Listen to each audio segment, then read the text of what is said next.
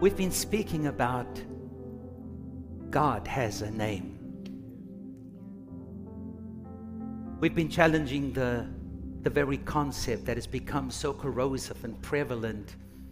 And actually, I had the privilege to speak at Houghton University for 3 days, 4 sessions, to sit with all the young students, the young faces in front of me.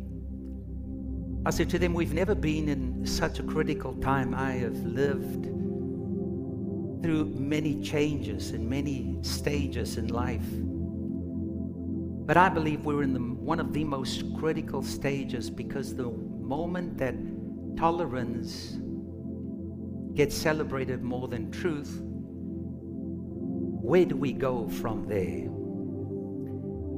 Because the idea that all roads leads to the same God makes logical sense.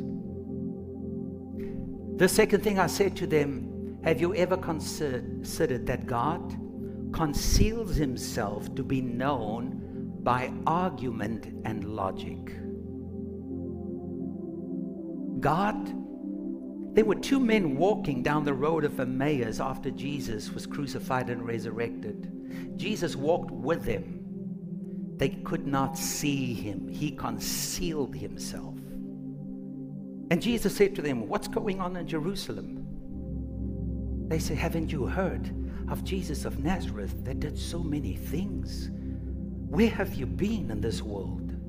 Don't you have a cell phone? Like, it's like freaking out. Just go to Twitter, go to Instagram and go see the pictures. What is wrong with you? But they couldn't see him, because you cannot find him through historical storytelling only. It's only when they invited him into their home, they sat down with him, did he open their eyes. And can I say this to you?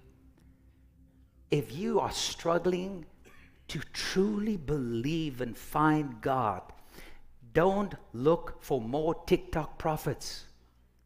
Invite him into your car. Invite him into your life.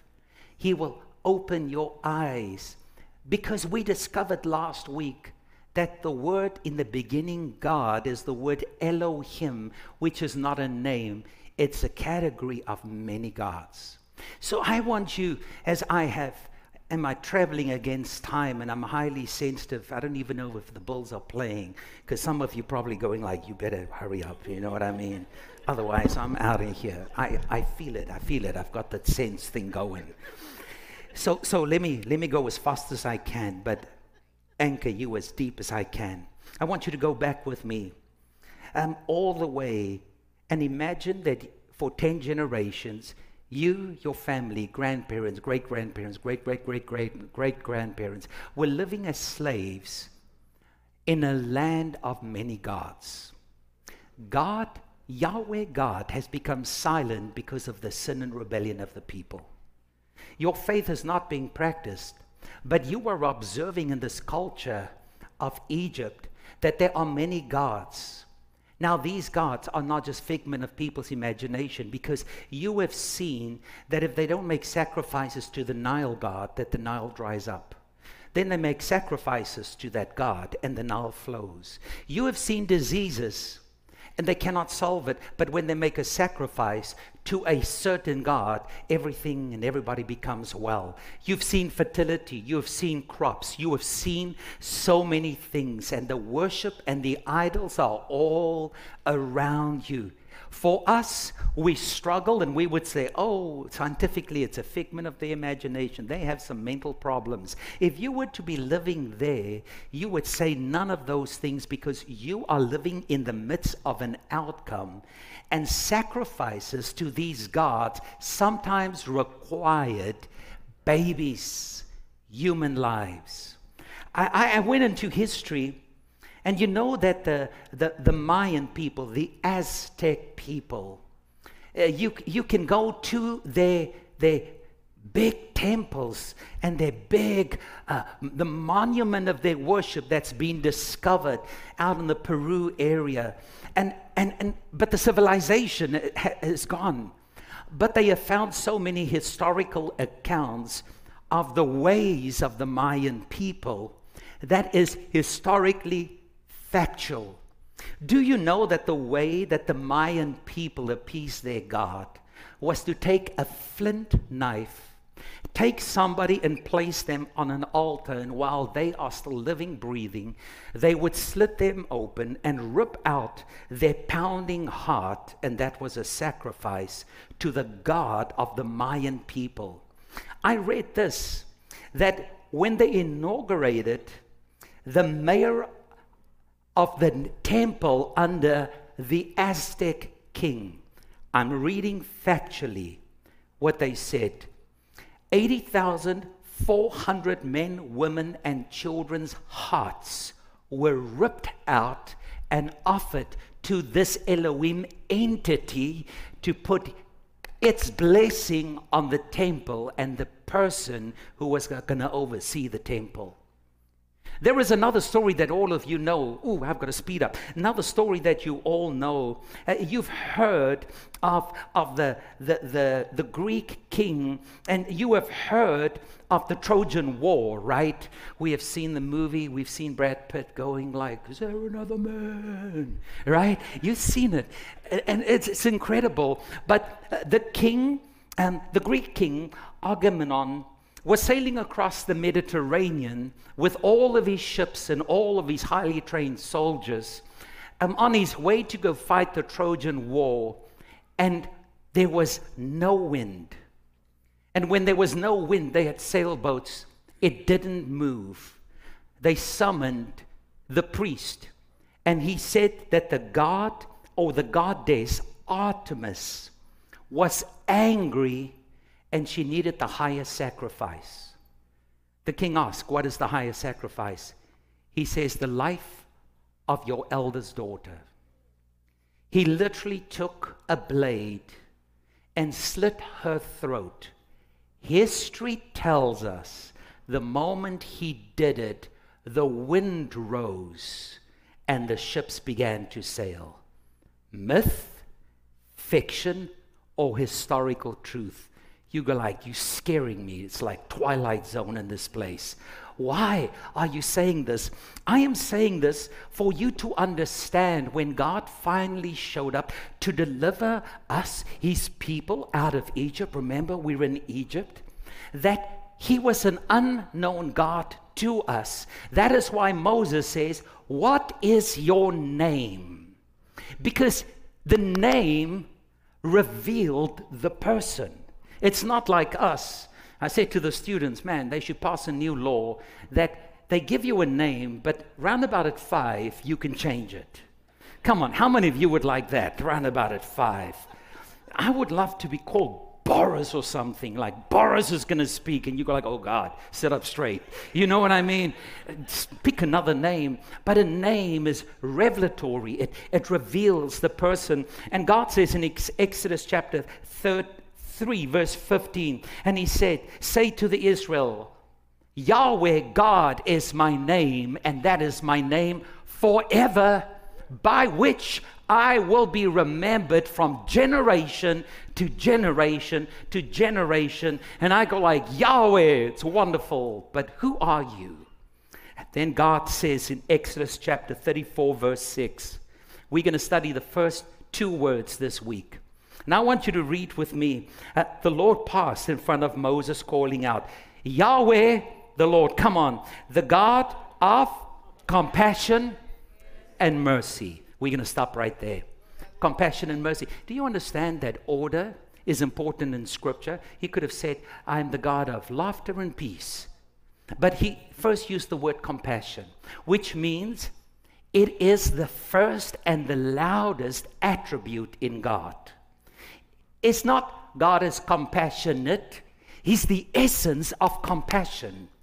Now, the word compassion is an interesting Hebrew word in Scripture. It is the word rahum, R-A-H-U-M, rahum. Compassion literally means the womb of a woman. Rahum means a womb of a woman. You go like, wait. That sounds like a heresy, because the Bible says, Our Father which art in heaven. Now, what does that mean? Does it mean that our Father now has a motherly womb? I'm going to say this to you. We are too insipid to work out who God is. He just says, I am a God that is the all-sufficient I am, that I am, that I am. But the thing that is the loudest about me is that I love and protect my children like a mother that has given birth to a firstborn. I want you to know that men has an idea of how much they will protect their children.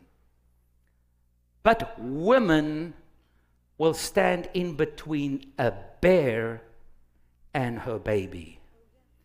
Us men will run around the car and say, come get me, come get me, come get me. But there is an instinct in a mother, because that child comes from you. There is a fierceness. Hey, if you want to poke the bear, touch her baby. There is something so protective about that, but that is more than just a feeling. God says in 1 Kings chapter 1:26. Oh, no, before I go there, let me tell you a story, quick story. Anaji, play, would you please play? Because I've got 3 minutes to tell 10 minutes kind of stuff. 3 minutes. So there were two women in the Bible that fell pregnant together. And for those of you who've ever experienced that, it's so awesome probably. You know, you go like, hey, Sally, are you nauseous? Oh, yeah, I just threw up. Me too. High five. You know what I mean? And it's actually awesome. Men, you should plan with your best friends, because then they tell each other all that stuff, and they plan together the baby shower, and oh, it's going to be so awesome. And because when the babies are born, I'll keep watch, and then you sleep, and then you keep watch, and it's so awesome. The whole thing. Two mothers, babies were born 3 days apart. Somehow they slept in the same bed with their two babies. But during the night, the one mom slept so deep, she laid on her child and it died. She woke up to a dead baby. You know what she did? She switched her baby, the dead baby, to the baby's mom that was alive, and she took the live baby. And in the morning, she woke up and pretended it was her baby. But immediately the mom knew, this is not my baby. Now, can you imagine the fierceness of her womb, ready to fight? So they come before King Solomon, and they say, it's my baby.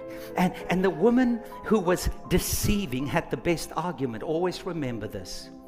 People who speak the truth doesn't have to speak much. Oh, it's good. Somebody needs to hear that. But the longer you talk, the more you've got to cover it up. You've got to cover it up. You know what King Solomon said? Bring me a sword. I'm going to cut this baby in half. It's what my mom did once when we had a comic that my sister and I was fighting about. She says, this is simple. Boom. There you go. Each get a part of this. You know what happened? The rahum of the mom whose baby it was. She said, oh no, my Lord. Give her the child. Please don't kill him. I would rather lose him and save his life. Because God says, can a mother ever forget her own? Even if she can, I can never forget you, because my womb aches when I look at you. And if I've had to ask you today, what does God think of you? What is the predominant thought when He looks at you today?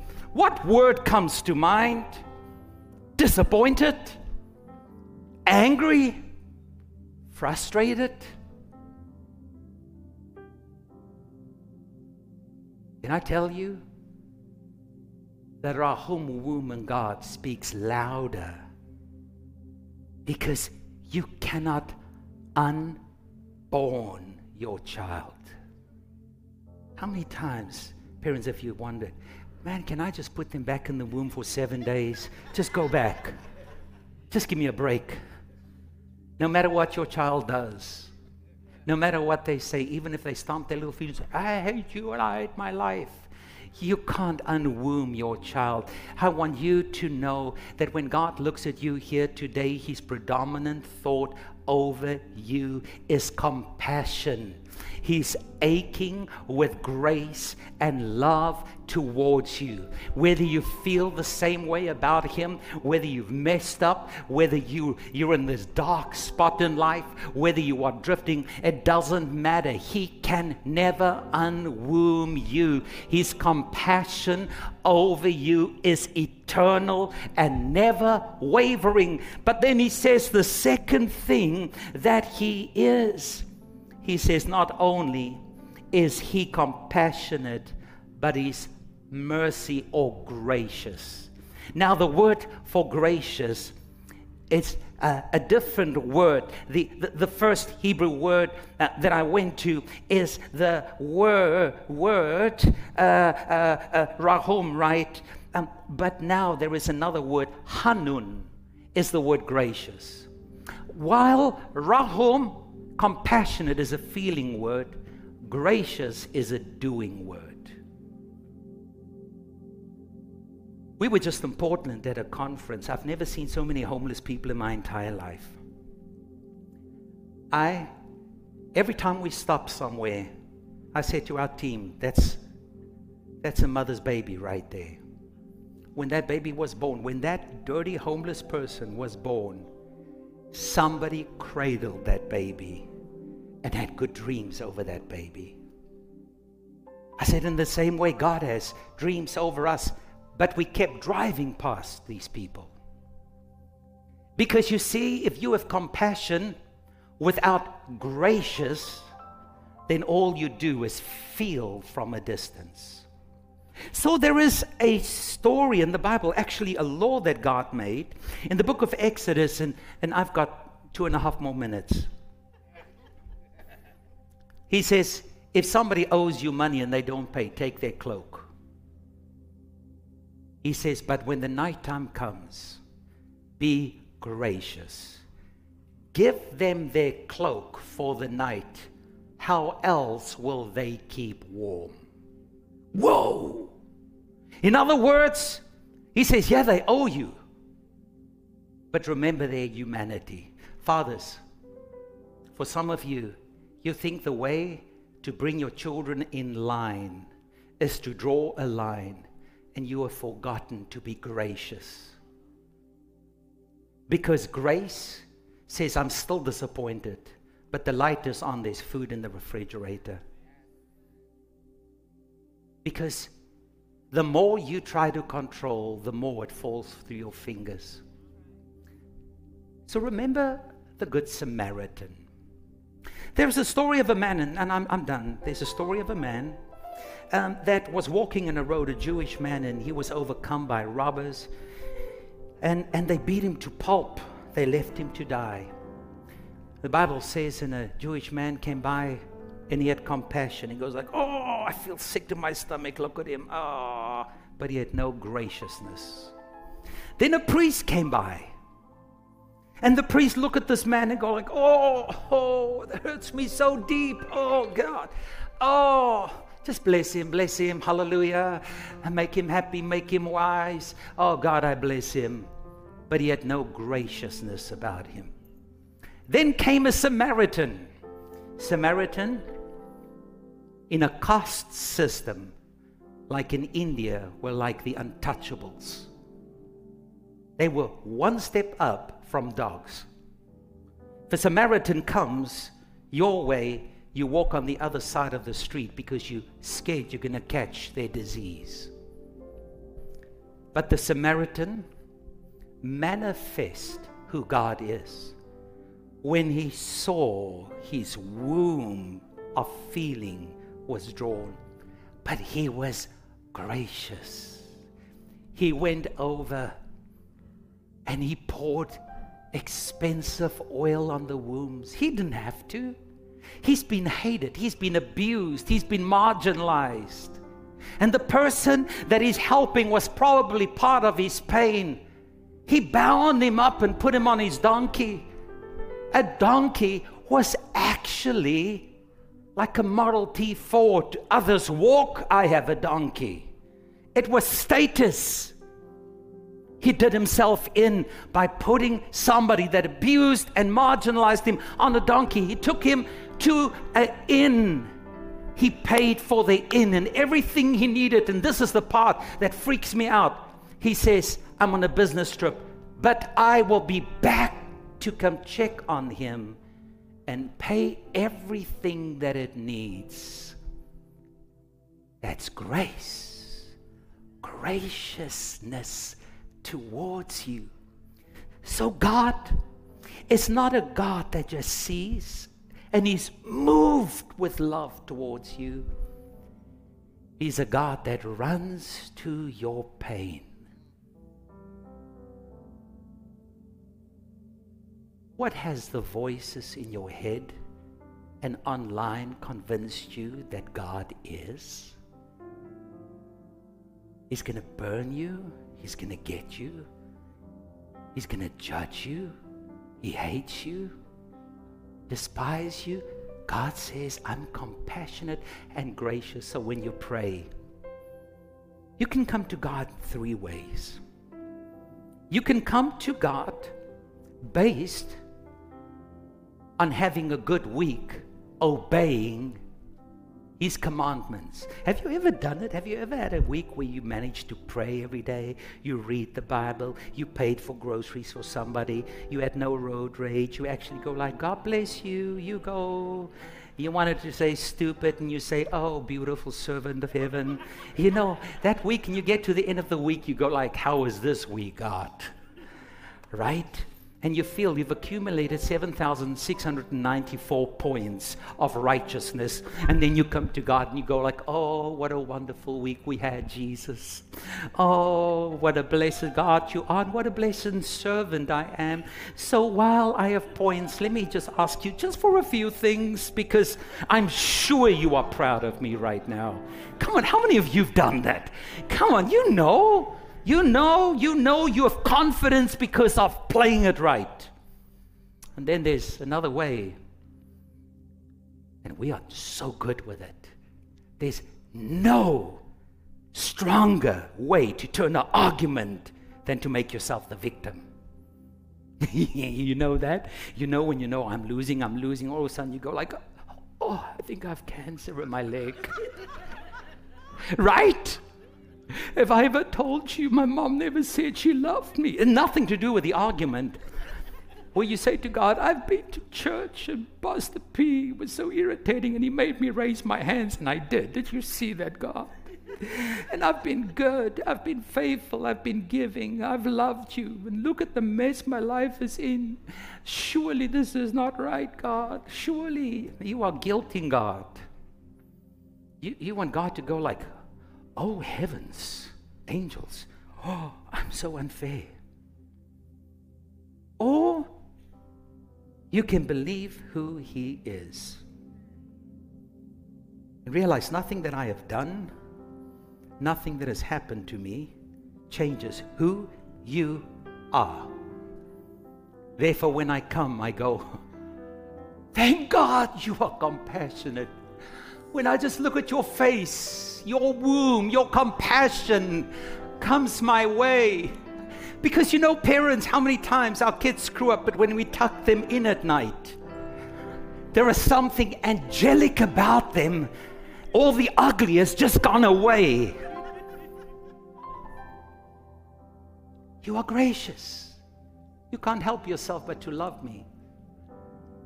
And you can't help yourself to come to my aid. I don't deserve anything. But you are who you are, who you are, who you are, who you are. I said to my wife the other night, we were talking about just our ongoing love and serving of our children. And she says, will they ever realize how much we are sacrificing for their benefit? I said, we don't even recognize it. With God, how can we expect it from our children? I said, you know why we do it? Because we are good parents.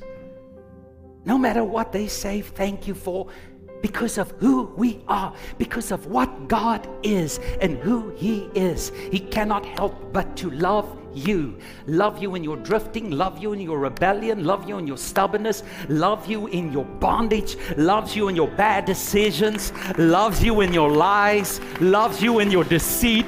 He comes to your aid, and He knows that He's going to come. You said, God, if you get me out of this, I'll become a pastor. You get out of this and you sell dope the next 5 minutes. In that moment, God doesn't go like, oh, it's over, it's over. He cannot help Himself but to stand on the street corner and have compassion and mercy and tender loving care and call your heart back to His arms. He makes a way. He opens eyes. He embraces your unfaithfulness.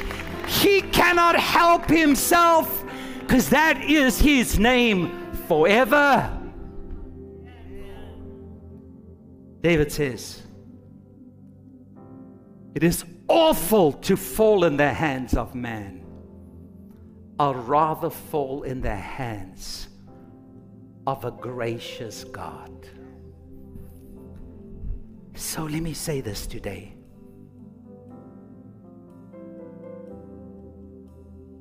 Tell the voice that tells you God is angry.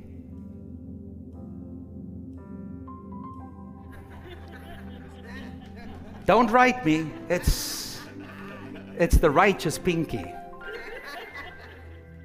This is His name. He cannot help Himself. He's compassionate towards me. He's gracious in His work towards me. And I throw myself, my broken, fractured, tormented, confused, unfaithful, stubborn self in the hands of a God who made me. So this week, we have 4 days that we have set aside to pray. At 5:30, we have worked out, I think it's half a mile, because I thought, what better way to come walk half a mile with prayer stations, get some exercise and see the sun before the dawn of ice age comes. And then we're going to go across the street. Because you know, church, the thing that is the biggest threat to us knowing Him is that His blessing has made us self-sufficient and independent. We have no need of Him, because when all else fail, we show up for prayer. Can I encourage you to break the predictability of what you know is going to happen already and commit to just spend a time with God? It is a limited time, just for 4 days this week at 6 o'clock. And say, God, I'm just going to sit here and ask you to awaken in me and open my eyes so that I don't need the world's affirmation of who you are. That I can say to, like the blind man, they go like, what happened? He says, I'm clueless. All I can tell you, once I was blind, but now I can see. How do you know God is real? All I can tell you, once I was lost, but now I'm found. I cannot prove a thing, but you cannot take away what my eyes have seen and what my heart is beholding. Can I pray for you? Because the Bills are going to kick off in an hour. 2 hours. Tomorrow. Oh, let's go to Exodus.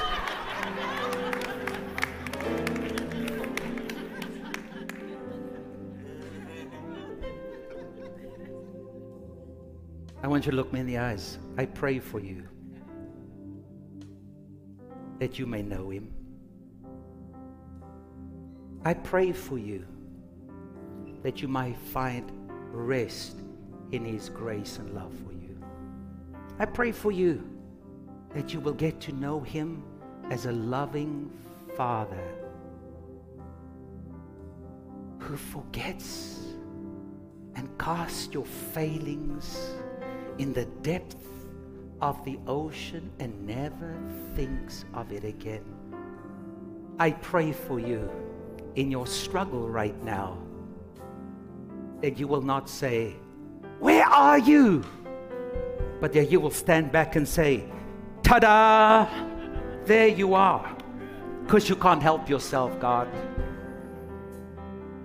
I pray for you tomorrow when you make a decision on the priority of what comes first, that for once this year you would say, "Let me just go sit and invite Him to open my eyes yet again."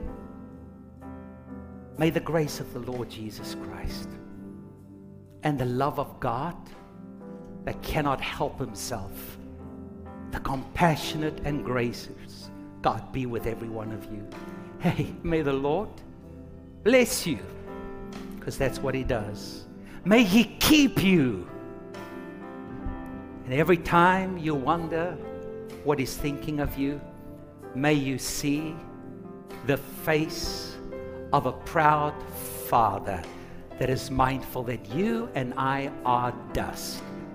My prayer is that laughter will fill your life, that you will laugh for stupid things over and over again, for the joy of the Lord is your strength. And may God give us peace